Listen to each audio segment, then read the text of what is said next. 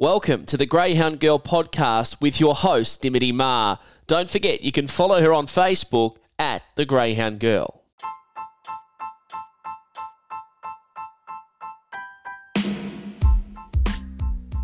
On this episode, I catch up with the New South Wales-based owner of Staying Star Valpolicella, Sandro Bechini, to have a chat about what it's like having such an amazing chaser who's notched up a stack of feature race wins of late. We also spoke about his love and passion for breeding, including an incredible amount of workload he puts in to decide the all-important mating of his sires and bitches. I hope you enjoy this episode. So yeah, we'll kick off. Firstly, we'll go back to Saturday night, and yeah, sort of take me through from your perspective. I mean, I can only imagine. Like, I know what it's like as a punter or just a fan of the sport watching a feature race. But take me through it from your perspective, because you're not only Valpolicella's owner, you're her breeder as well. So how were your emotions going through that? Because 720 is it's quite a bit of a journey. Sometimes you think, is it hard watching them race over such a longer distance? Oh well, I suppose I'm conditioned to her running over the distance now, and the best part about it is that Tony's always said that she's such a clean-winded dog, and she doesn't really take any harm from it. And we kind of discovered that as she progressed from 500 to 600 and then to her first 700. I think she trialled 42 dead at Albion Park at her first look at 715 metres up there, which probably win most of the races, and that was just in the trial. And he said, "Oh, she didn't take any harm from it at all. She doesn't drink her water and doesn't seem stressed at all." And I can tell you, having her at home, like when she comes down to Whitworth Park, he brings her down. He stays at my place, and just watching her after her runs, next day you wouldn't think she even had a run. That's how well she recovers from these distances. Yeah, right. And I just think she's getting stronger and stronger, to be honest. I mean, the other night she ran home in 12:05. I mean, you'd almost be happy with that with a 500-metre dog, wouldn't you? Exactly. And she's sort of really taken a shine, like you said, of late to Wentworth Park. I mean, I think everyone sort of, really took notice of her when she won that Christmas cheer final, because, while it wasn't obviously a full dog field, she still beat the likes of, Punters Bandit, Ritzer Piper, Zipping Vanessa, etc. And I think that's when a lot of people said, this is a serious dog. Yeah, well, she sort of announced herself on a bigger stage, didn't she, rather than just sort of beating the local Queenslanders. And, I think that in running the time as well, 41.80, I think she ran that night, it sort of it let everyone know she was there, kind of thing. But we always knew she was capable of it. I mean, she had trialled twice at Wentworth Park before she even raced there in the Sydney Cup back in October. And Tony took the time to come down and trial her, and she trialled in the 41.7s back then.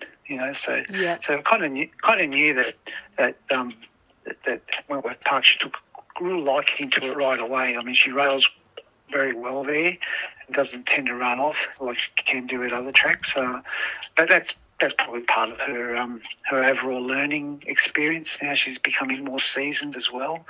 We're really, really happy and quite excited to sort of have her there. But I guess the biggest fear I have is her getting hurt, to be honest. Yeah. I kind of think, well, it's kind of a dream, living a dream, having a dog like her. Yep. And you sort of think, I just don't want her to be hurt. Yeah. I guess that's the thing that goes through my mind more than anything, to be honest. Really, I don't even think about winning. I just think, I just look at it like, I got it. Just don't get in trouble and don't get knocked over. And don't come off the track with a bad injury.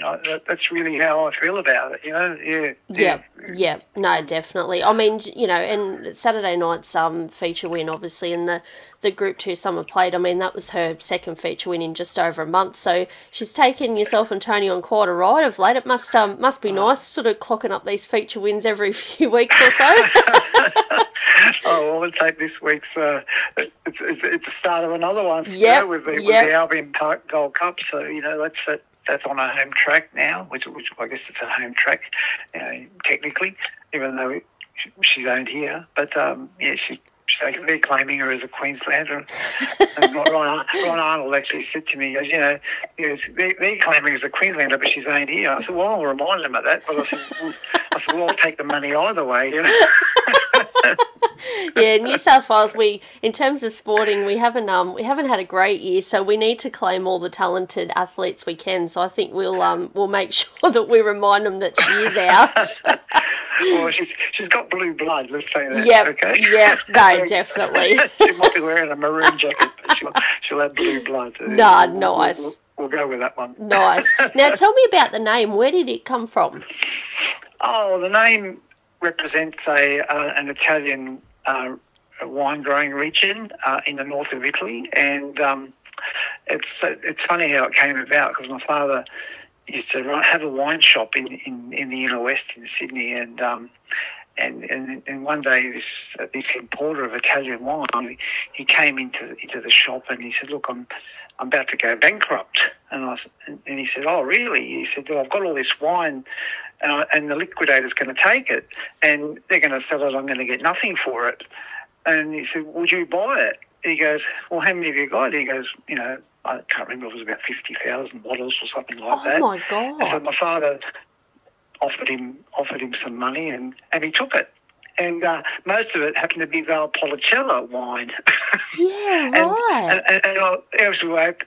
And unpacking each box, Valpolicella, and then the name stuck. Just and I stuck said to with him, ya. I said, "You know what?" I said, "That'd make a good name for a dog one day." And he said, "Well, make sure you name a good one after it, because we're doing a good deal here," he said.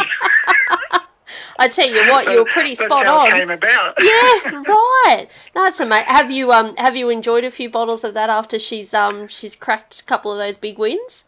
Well, we cracked one the other night after Wentworth Park. Yeah, my wife cracked some champagne, but then she pulled out a bottle of Valpolicella, so we cracked that. We drank that as well. So. Oh, outstanding. And I mean, when I talk to people that have obviously, whether they've bred the dogs and sold them on and they've won big races, or they've kept them and that, it's probably just adds that little bit extra special, the fact that she's turned out to be the way she is, because, you've been there from day one and seen her from day one, and I can only imagine how proud you are now watching her do what she does.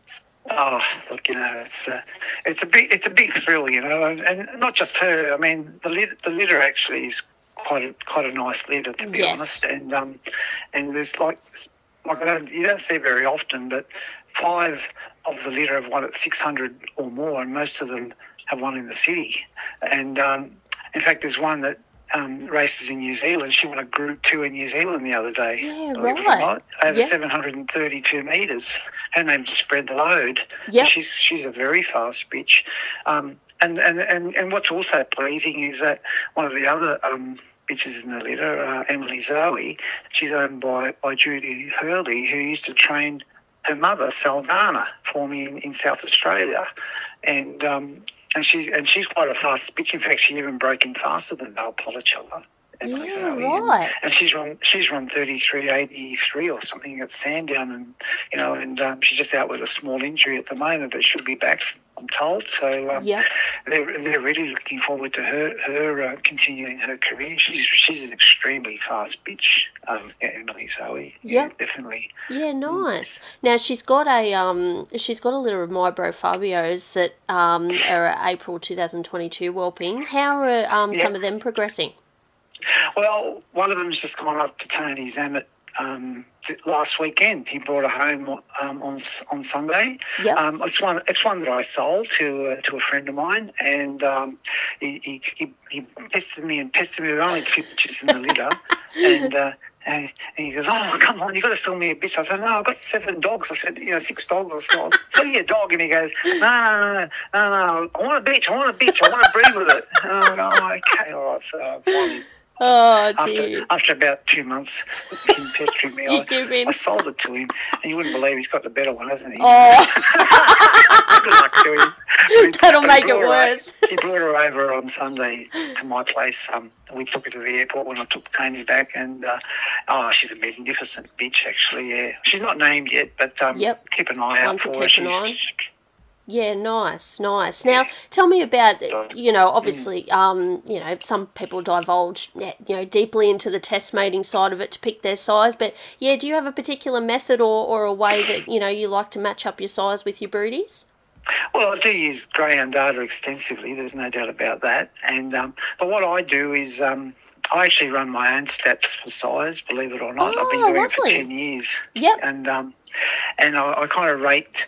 Well, my bent is to breed stayers. That's what I really want. Well, at least 500-metre dogs.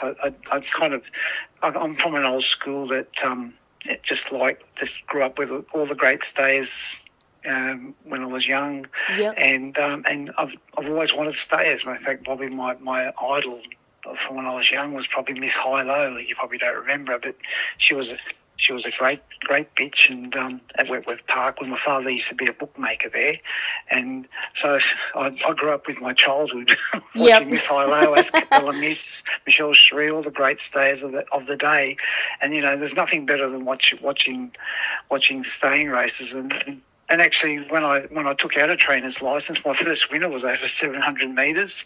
And, wow! And then I got a good bitch that put me through university, and she won about 18 races, and she won several over 700 as well. In fact, I think she won 9 or 10 races at Penrith over 700, a couple at Harold Park over 732. So yeah, so I'm just stuck on stayers, I must say. I mean, some people love sprinters. I'll take what I can get, but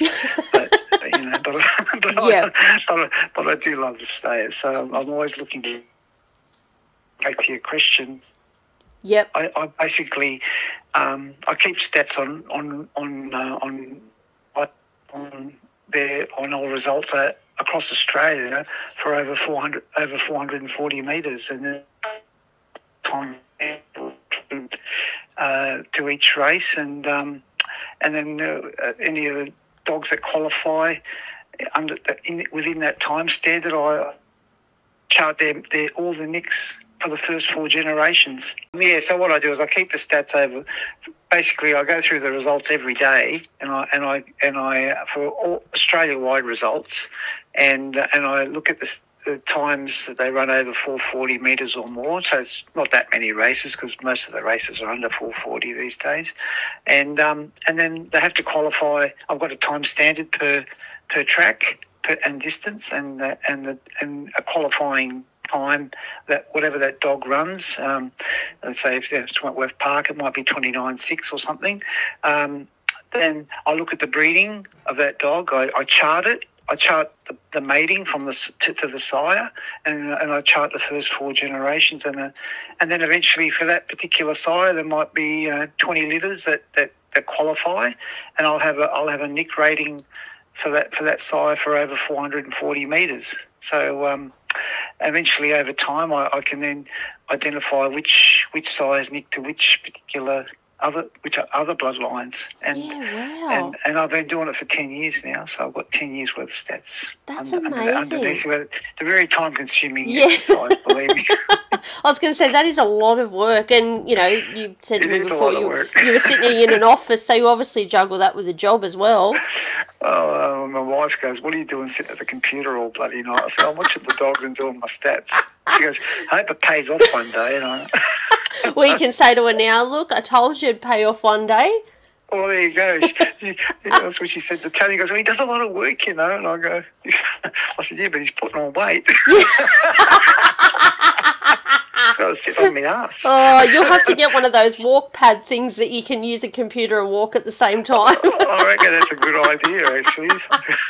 And is that sort of, I don't want to obviously, give you your secrets away and all that, but is that how no secret really. It's just it's just a kind of like a database really. At the end of the day, that's how it's turned out. And like every now and then, someone asks me, "What do you reckon will go good with that with my bitch?" And for me to do an analysis of a brood bitch can take me 2 days, Yeah, right. So it takes a long, long time. And because what I do is I don't just look at what the sire, what nicks well with that particular sire that's on offer, but I also look at the bitch's pedigree, and I look at the two grandsires, and I go backwards, and I look at what they nick well with, and I look for Yep. that in the actual sire that they may want to mate with. Yeah, right. Yeah, so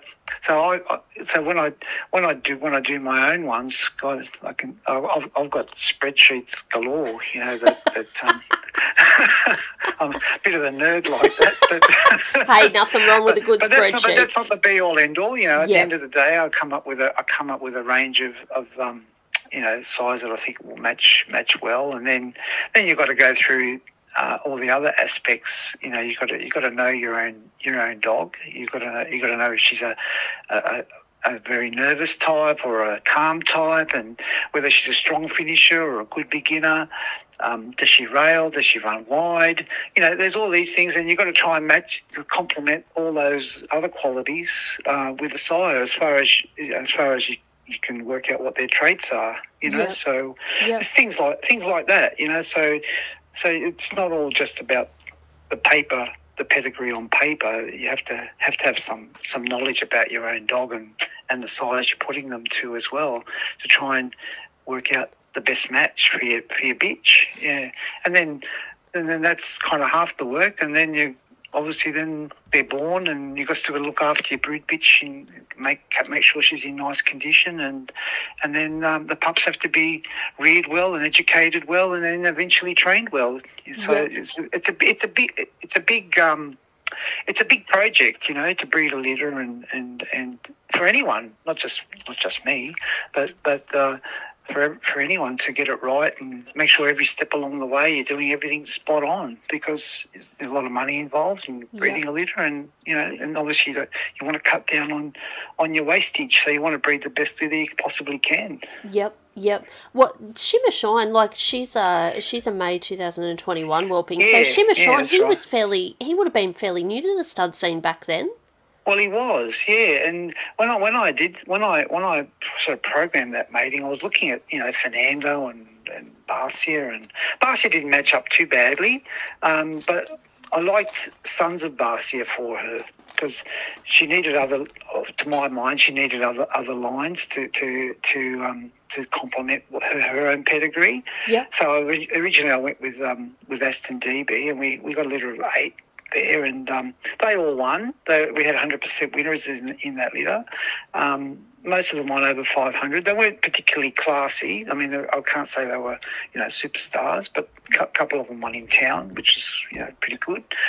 So that was, you know, pretty satisfactory, and it's good that everyone who bought one got a win out of it, got wins out of it. Yep. But the Shimmer Shine litter really stood out when I did it, and even now, while she's having her 4th litter, I've mated her again. She's about to have another litter to Shimmer Shine. I couldn't find a lovely. replacement for him, really. I thought I'll try something different, and I went looking around, and I spent about 3 days trying to work out what else I could put to anything else except Shimmer Shine. But you know what? I just came back to Shimmer Shine, really. Yep. At the end of the day for her, I thought, you know, there's nothing else that I really like. Yep. To be honest, yeah. And there's as far as their pedigree is concerned, yeah. There's so definitely. many people now who, you know, like I talked to my dad, and he's been in the sport 50 odd years, and he said sort of back in the day people were just terrified of doing repeat matings, but it's becoming so more common now, and it's good to see that the second litter, the repeat mating, you know, is producing sometimes more, if not better than the first mating. So it's sort of, you know, disbanding that old, you know, wives' tale that repeat matings are no good. Well, you know, Mike Ivor's done it 4 times, I think, Yep. with Tears I Am, just Fernando. He's not scared of it. And, you know, I had a look at a litter the other day, Zoom Tops litter, actually, Zoom Tops breeding. I mean, they went 5 times to Black Top, Yep. you know, and there was a litter in between that, just I can't remember who it was to, but they weren't much good. And all the matings to Black Top had group dogs in every litter. Yep. And I think she had about 6 litters, something like that. Beauty Beaver, I think her name was, the mother. And, you know, then there was a lady who's passed away now, Bev Marnie. She bred a bitch called Signing, and she was by Token Prince. And she went 3 times to Token Prince with the mother of Signing, sorry, resigned. It was Signing's the mother, yeah. So resigned, and like she got group dogs and group stayers in every litter. Yep. So I reckon it's a bit of a fallacy, to be honest. The horse breeders do it all the time. They go to the same sire multiple times, and they get good horses all the time. So I can't see how that can be different with greyhounds. We probably have more variables because we have more pups, you know. Yeah. We don't have one at a time. We have sometimes up to 10 or 11, you know, and so the genetics can fall different ways in each pup. But generally, I think it doesn't make a difference to me. I think you can get a bad litter going to Fernando, you know. Yeah, so, exactly. Yep. Yeah. Yep. Not that he's a bad sire. He's a great sire, one of the greatest. Yep. So, you know, yep. But, you know, it doesn't guarantee anything. Yeah, definitely. Yeah, people sometimes they're very quick to blame the stud dog, and I said, look, you know, there's good and bad to every stud dog. You know, none of them are perfect, and that's just the way it goes.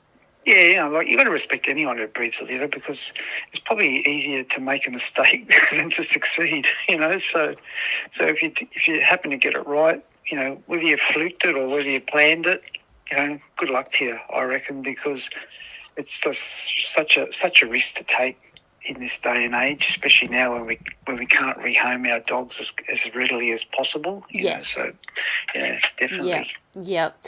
Now looking forward to this week. She's back up at Albion Park for the Gold Cup heats. She's drawn box 5. Yes. How are you seeing this race panning out? I don't think so. The four Amendola, she's a good beginner, and she can.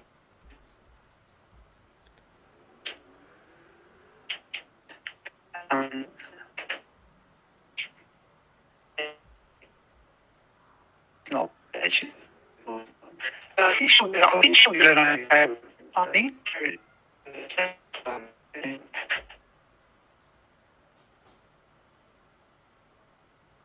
Can just have a bit of luck around that first turn and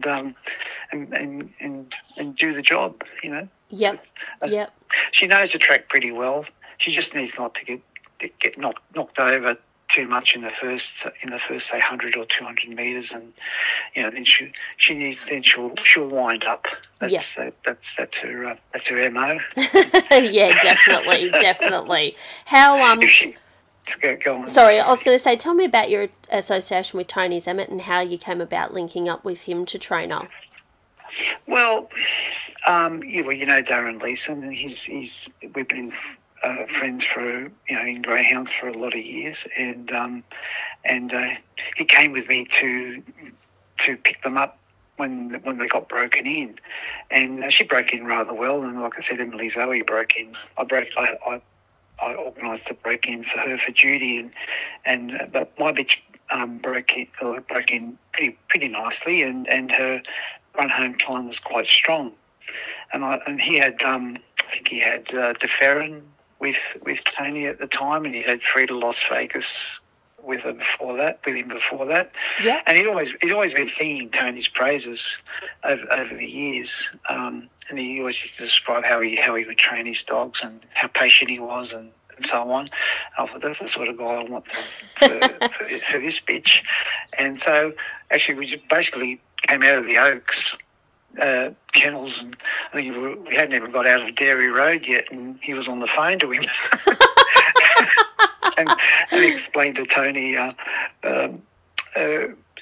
she went, and compared to other dogs I've had that have done nicely over the years, and how they've broken in, and basically he said, look, you know, I'll have a vacancy in a few weeks, and that's the first time I'd ever spoken to him, and so he took about 4 or 5 weeks after that. Yeah, so that's how it all came about. Yeah, right. Never looked back. Now he's part of the furniture. Yeah. Can't wait to get to Sydney. Says it's the best sleep he ever gets. Well, a couple of photos that you've posted, and obviously, you've been nice enough to let me share across socials and that, and yeah, she's happily sitting on her bed. Tony's kicked back, relaxed on the lounge. So why wouldn't he enjoy it? Oh, bloody oath! I tell you, my wife serves him hand and foot. No wonder he keeps wanting to come to Sydney. Yep. How does No, and she's such a chill dog too. Well, that's what I was No, going to say. How does she handle it all? I wouldn't like. She's actually got pretty much the same temperament as her mother, to be honest, and she's quite a chill dog as well. Yeah, nice. And she just nothing really phases her. You know, I went last Friday to pick Tony up from the airport, and she's just sitting in a crate. You know, and a lot of dogs would be pretty nervous, and she just comes out as if she's been doing it all her life, you know, and she settles in well at my place. So I've got another bitch there, and you know, it's the first time she's met that bitch because normally her mother's been there, and I've taken the other bitch away. I've only got a couple of kennels at home, and she just doesn't. Nothing bothers her. Yeah, yeah. She's just really good. We've got a little Italian greyhound as a pet as well, and you know, they get on like a house on fire, believe it or not. So that's awesome.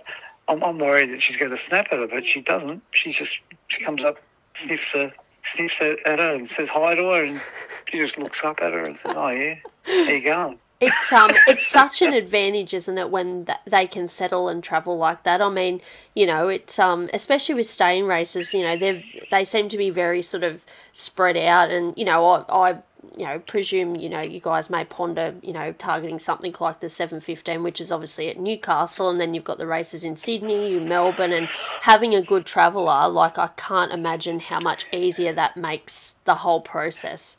I think it's pretty comforting for Tony because he really worries about that, and you know, I think it makes him feel a lot easier in doing that. I'm sure if she was a bad traveller, he probably wouldn't be as keen to do so. Yeah. But she's really good, actually, believe it or not. She's just terrific, you know. It's like, but she just comes in my lounge. She hasn't learned to walk on the wooden floor yet, but we have to carry her in.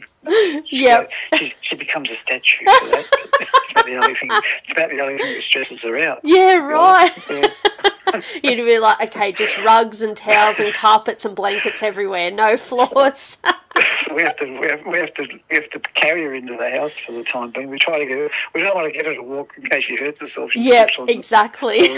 So we don't worry about that. We'll just carry her in for now. Yeah. And one day when she retires and comes back to my place, and we'll teach her how to walk on the floor then. Roll out a red carpet or something for her till she learns. We'll do that. We'll do that so she can walk on it for the time being. No, definitely. That's awesome. She might have her own bedroom. Exactly. Oh, now take me back to the start of your involvement with greyhound racing. You mentioned your dad, and is that sort of how you first got involved in the sport? Yeah, well, it's kind of funny because how the first time I went to the dogs, I was probably I still remember it quite vividly. I was 8 years old, believe it or not. So it's like 54 years ago, right? And my sister was in hospital with tonsillitis, and my mother had gone to stay with her. She was only 6 years old. And anyway, me and my father were home, and his mate came over. And his mate says, "What are we going to do tonight?" You know, he says, "Why don't we go to the dogs?" And I'd never been. And so that off we bundled me in the car, and off I went to Harold Park with them.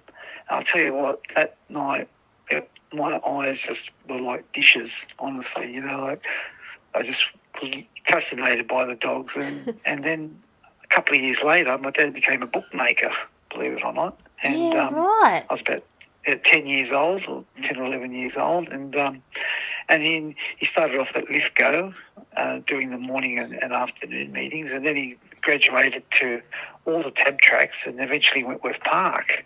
And so I wasn't allowed to go during the week, but when on school holidays, I went every night. So I kind of learned how to punt there, which probably wasn't a good thing. My mum wasn't too happy about that, but anyway, that's life. Oh. And so that's how it started there, and then he became a bookmaker at Appin. So we used to go to Appin when that first started up as a racetrack, and he stopped going to Lithgow because it was closer, and eventually he stopped. And then I was about 17 when he stopped being a bookmaker, and And then we had my grandfather's friend. Jeff Collison knows him really well. He was a guy called Enzo Federici. He had a pasta shop in Leichhardt, believe it or not, and he used to coach soccer and was a physiotherapist actually for the Juventus soccer team when he was in Italy. Yeah, right. And so he was coaching soccer here as well as running his pasta shop. And we got to know him because my mum was involved in the delicatessen business, so he used to come around as well to her shop, and so I got to know him. He got to know me. Then we used to see him at the track because he gave up soccer and started training greyhounds because he was bored. He said, I've got to have something to do, and so he taught himself how to train greyhounds, and he was really good at injury management. And anyway, my father then bought a dog, give him to train, and I was about 18 at the time. And she was a stayer. She was pretty average, but she was a bit of a plotter. And he got a race out of her at Lithgow, and then he said, and I was always interested. I used to catch her and so on. I got involved in that side of it. And then he said, I said I wouldn't mind having a go at training. So Enzo said, why don't you train this one and I'll help you? And that's how I got into greyhound training back then. Yeah, right. And then she eventually retired, and we bought one by the same sire, so I call it Early Copy, and that ended up being Allegretza, who won 18 races. And Jesus. basically paid my way through university. That's unreal. How good. And then I met a guy at uni called Paul Cross, who now is I think he's a CEO, one of the CEOs at the TAB, at New South Wales TAB, but he was doing an accountancy course, and he was training dogs, and he ended up training a young Star Classic winner called Olympic Avalon, and I used to help him, and we used to help each other because we were both students and pretty much the same age. We became great mates, and he became a groomsman at my wedding, and we're still good friends. So lovely. Even though he's flying pretty high these days. Yeah, right. No, he's a good guy, and so it's it's a bit of a career, and I just stayed. Eventually, I gave up greyhound training and had a bit of a break from the sport while I was kind of, travelling and studying, getting my career going. And then, I got married and then eventually got back into it. I said, I've got to get back into it. I've got to buy a dog. And so I started with one and two, and then life goes on, doesn't it,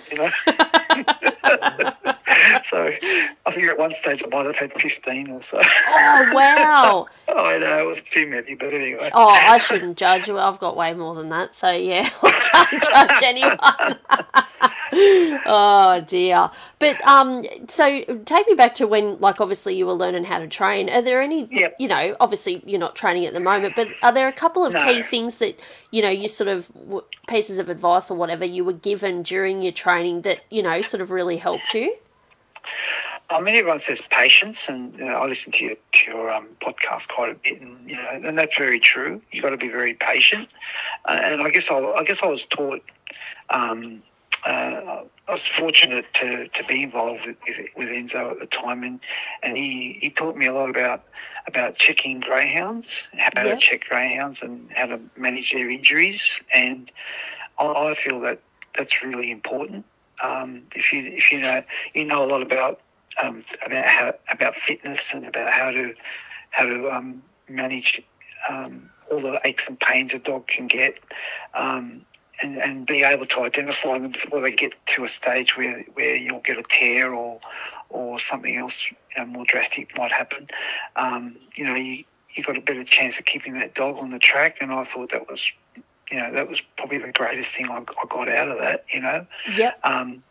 But he also taught me a lot of other things. He taught me a lot about developing a dog, basically as a puppy to run 500 metres and how to educate it with other dogs or as much as you can, because he said you can have a fast pup, but it's got to learn to race with other dogs, and and I probably don't see a lot of that happening these days. I just tend to see people trialling their dogs on their own, and there's not much opportunity for trainers to trial their dogs with in a field.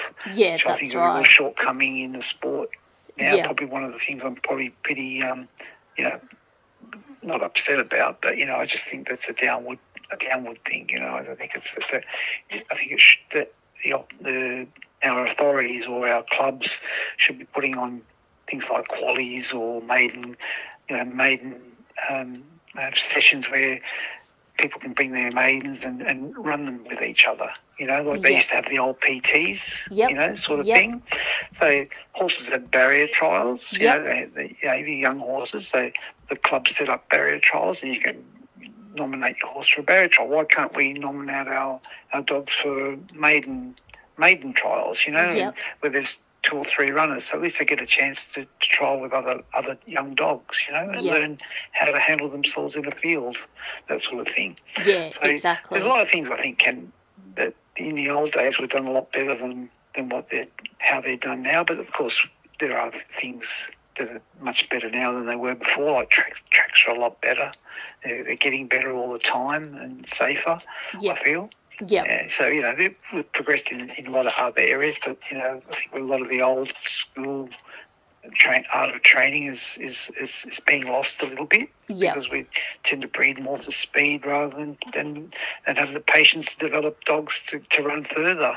We all want our dogs to get 500, but I think the newer trainers seem to more concentrate on having a dog with early pace rather than, which is great because when you're in front, but then they tend to keep them at the 300 and 400 metre distances and not progress them, which I think is probably not the right thing.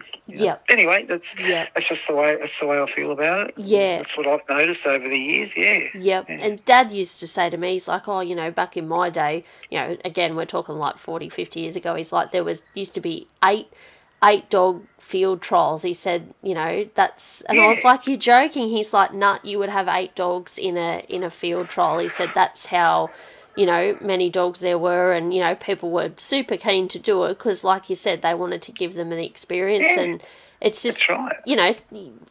I think the most we've ever got of late is maybe 1, if not 2. But again, you don't have 3 dog races, or very, very rarely. No. But No, exactly. Well, back in the day, I mean, I used to try, because I lived at Lansvale, which is near Warwick Farm. I used to trial at Potts Park quite a bit. Yep. And you'd have to line up about 30 deep, and there'd be 4 of you, in line. They do 4 dog trials, and there'd be 30 back. So that's 120 dogs, right? So while you're waiting, you're saying, "What do you got? You got a maiden? He's won one race at wherever, and he's not very fast. Okay, so you try and work out who you're going to trial with."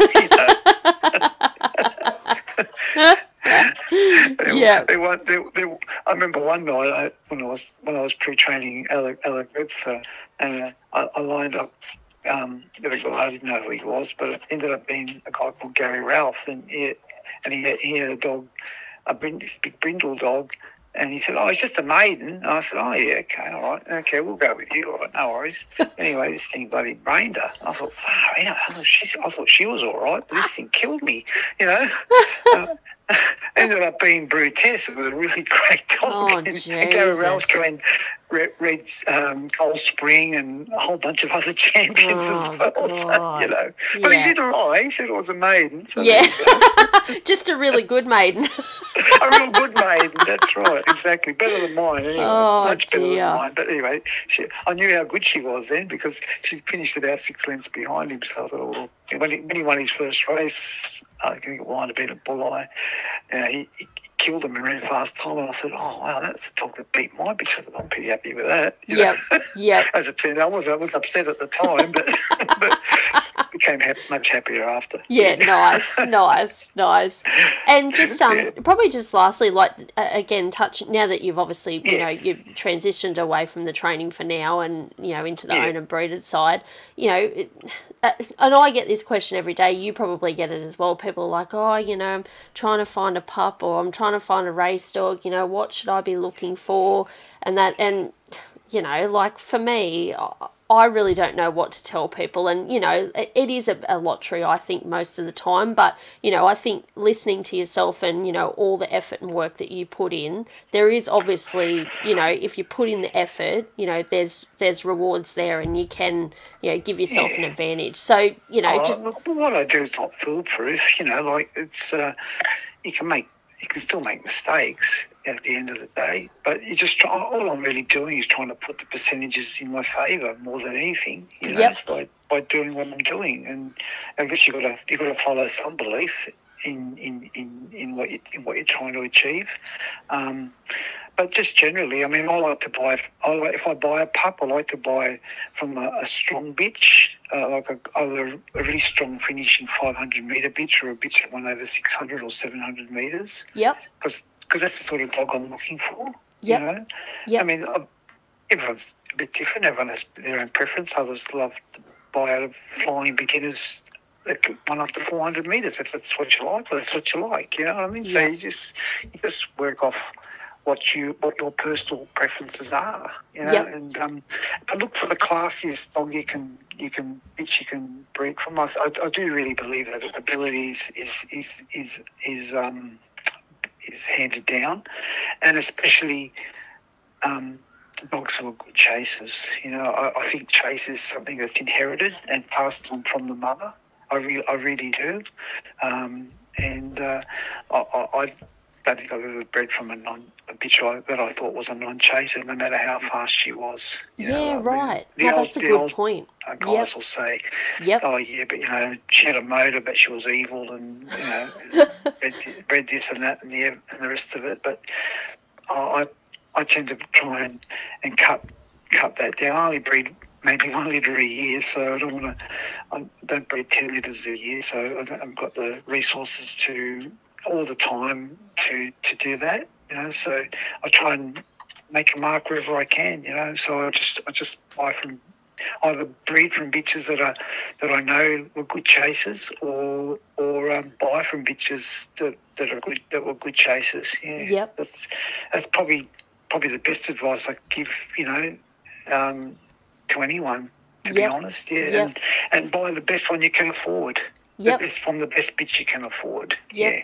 Yep. And I think too, I think a lot of people get a bit overwhelmed because, you know, the choice of size, you know, the pool is quite large and it feels like, you know, every week there's somebody else going to start and people go, oh, there's so many, I don't know who to choose from. So I think people get a little bit overwhelmed by that as well. I think people put too much emphasis on the sire. I think so too. I agree. Yes, I agree. Yeah, I think they do. And really it's all about, for me, my experience is trying to get the right mix of bloodlines in the pups. You know, a lot of my theories that I work off is I've followed the Wheelers families like journey, because back when I started training, I mean, Alan Wheeler and Bill Fletcher, where they were the two icons of the time, you know. And I got on really well with Bill Fletcher, who had Mr. Moss and World Acclaim and all those great dogs of the past. And he ran Mossville Stud, and he always used to say to me, he goes, you know, he used to say, look, don't worry about the sire, worry about the mother. He always used to say that to me, and Alan Wheeler was very similar, and he always experimented, Alan Wheeler, with a lot of dogs, and so did Paul, his son. It's kind of more or less my vintage, and I got to know Paul during that time, and when he was still young, and you know, I've spoken to him quite a few times over the years, and you know, he said, Sandro, make sure you get your mix right. That's what he said. So that's kind of what inspired me to keep the stats that I do, because I know that he kept his own stats, and he used to say to me, Collision was probably one of the best sires that fit his breed, and he used to breed to a lot of sires that had either collision in them or by collision, or, you know, like Dinah Villa. I think he used Dinah Villa a lot, which was one of his own dogs, but by collision. And I think they used Feral Frankie, who was by collision. Yep. And they got Kelsey Bale from it. So, you know, he he kind of inspired me to work off of these nicks and what suited your bitch, and so yeah, that's kind of where all that came from. Yeah, nice. To be honest, Nice. Just things you pick up. Yep. Talking to people and you learn, and then you make your own way. Really, that's what you do. But you got to have your ear to the ground. You got to try and work out what they're doing. I mean, not everyone tells you everything, and that's the way it is. But you got to try and be smart enough to try and work it out yourself at times. I know it's daunting, but you try and work it out so you get it right. Yeah. Yep. As right as you can for yourself. That's what I guess that's the advice I can give. But yeah, that's what inspired me more than anything. Yeah, definitely. And that's the thing I say to people. I think they want to try and learn everything and know everything in a week. And I said, it's just not going to happen. I said, you talk to most people, especially people who have had success. I said, it's been years and years in the making. And it comes back to what you said about being patient. I said, if you just be a little bit patient and talk to the right people and get advice from the right people and that, I said, yeah, you can just... Yeah, you sort of, like you said, make your own way. I used to marvel at how Paul could breed some great dogs from size that no one would ever dream of using. Yep. Yeah. I mean, there's Jarvis. He uses his own size, like Jarvis Bale. No one ever bothers to use, but he got L&D from it. Then they go and use L&D, and they get Yarchi Bale and Zola Bale, and there's a whole bunch of other good dogs. Yeah. And they used Bartram Bale, David Bale to get Panda Bale. Yep. No one would have breed a dog to David Bale. I don't know anyone who's bred a dog to David Bale. Yep. But I tell you what, though, if he suited my bitch, I'd use him for sure. 100%. It kind of reminds me of what what the Daily family does. I get some people message me and they go, "Who in the hell is Ballymac something or Droopy something?" Need my money now. Or yeah, whatever. exactly. Yeah.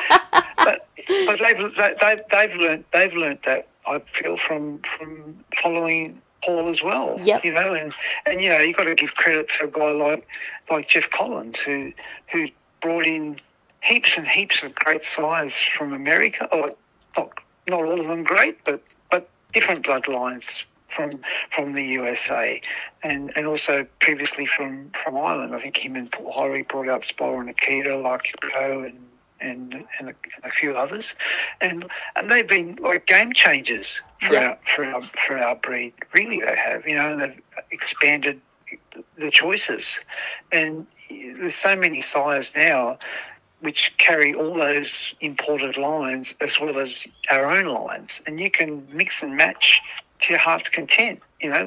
But based on what you're trying to achieve. Yep. Yeah, and I used to marvel at Paul, how he could get great dogs. I mean, he used Meticulous a few times, and he got group dogs from Meticulous. How the hell did he do that? I used to wonder. So I used to study the matings, and that's how I got to what I'm doing. Yep. Yeah. And I always see a common thread, in what he used to do over time, and by studying enough of it, and I guess greyhound data is the catalyst to help you with all that, and it's just probably the most wonderful resource we've got in the sport, I reckon. Yep. And hope it stays hope it's preserved and stays that way. Yes, definitely. Well, I sort of think to myself, where would we be without it? Like, it would be a struggle. We'd be lost. Yeah. We'd be doing it all on paper. Yeah. It would take you 60 days instead of 2 days for me to do what I do. all the stud books. Sharing a horse. Yeah. We'd be trawling through all the stud books like I used to do when I was younger and trying to... And people used to do it, believe me. We all used to do it. Yep. But you cut your options down because you couldn't do the test mating, right? You couldn't see it right in front of you as it pops up in front of you. So this way it's much more dynamic, and it's just brilliant the way... Well, it was actually set up by two German guys, Gunnar and Holger, over in Germany. Yeah, right. Yeah, and they developed it, and people used to put in their pedigrees voluntarily, which you can still do now if you want to, and then eventually Tony Gallagher bought it, Yep. And developed it a little bit more and made it a bit more commercial. And like I said, hopefully he sticks around for a while. Yeah, definitely. Yeah, no, we need it. That's for sure. I don't think my poor old stud books can take any more Post-it notes. They're just covered in them. So. Oh God, mine are just about threadbare. Thank God they're on computer now. Exactly right. I can print out a new one whenever I need it. Yep, definitely. I wish everyone success who breeds and just would like everyone to at least feel what I'm feeling at the moment, which is pure satisfaction for what you're doing. Yep. So whether you're training, breeding, owning, you can't get a bigger thrill than what I'm getting at the moment. I don't think in this sport. So it's been a nice journey, I must say. I've had a lot of nice dogs, but never had one like her, that's for sure. It's not over yet either. That's the good thing. Thanks for listening to this episode of the Greyhound Girl podcast and for your ongoing support of not only this podcast but of greyhound racing in general. Remember, you can follow Dimity at the Greyhound Girl on Facebook.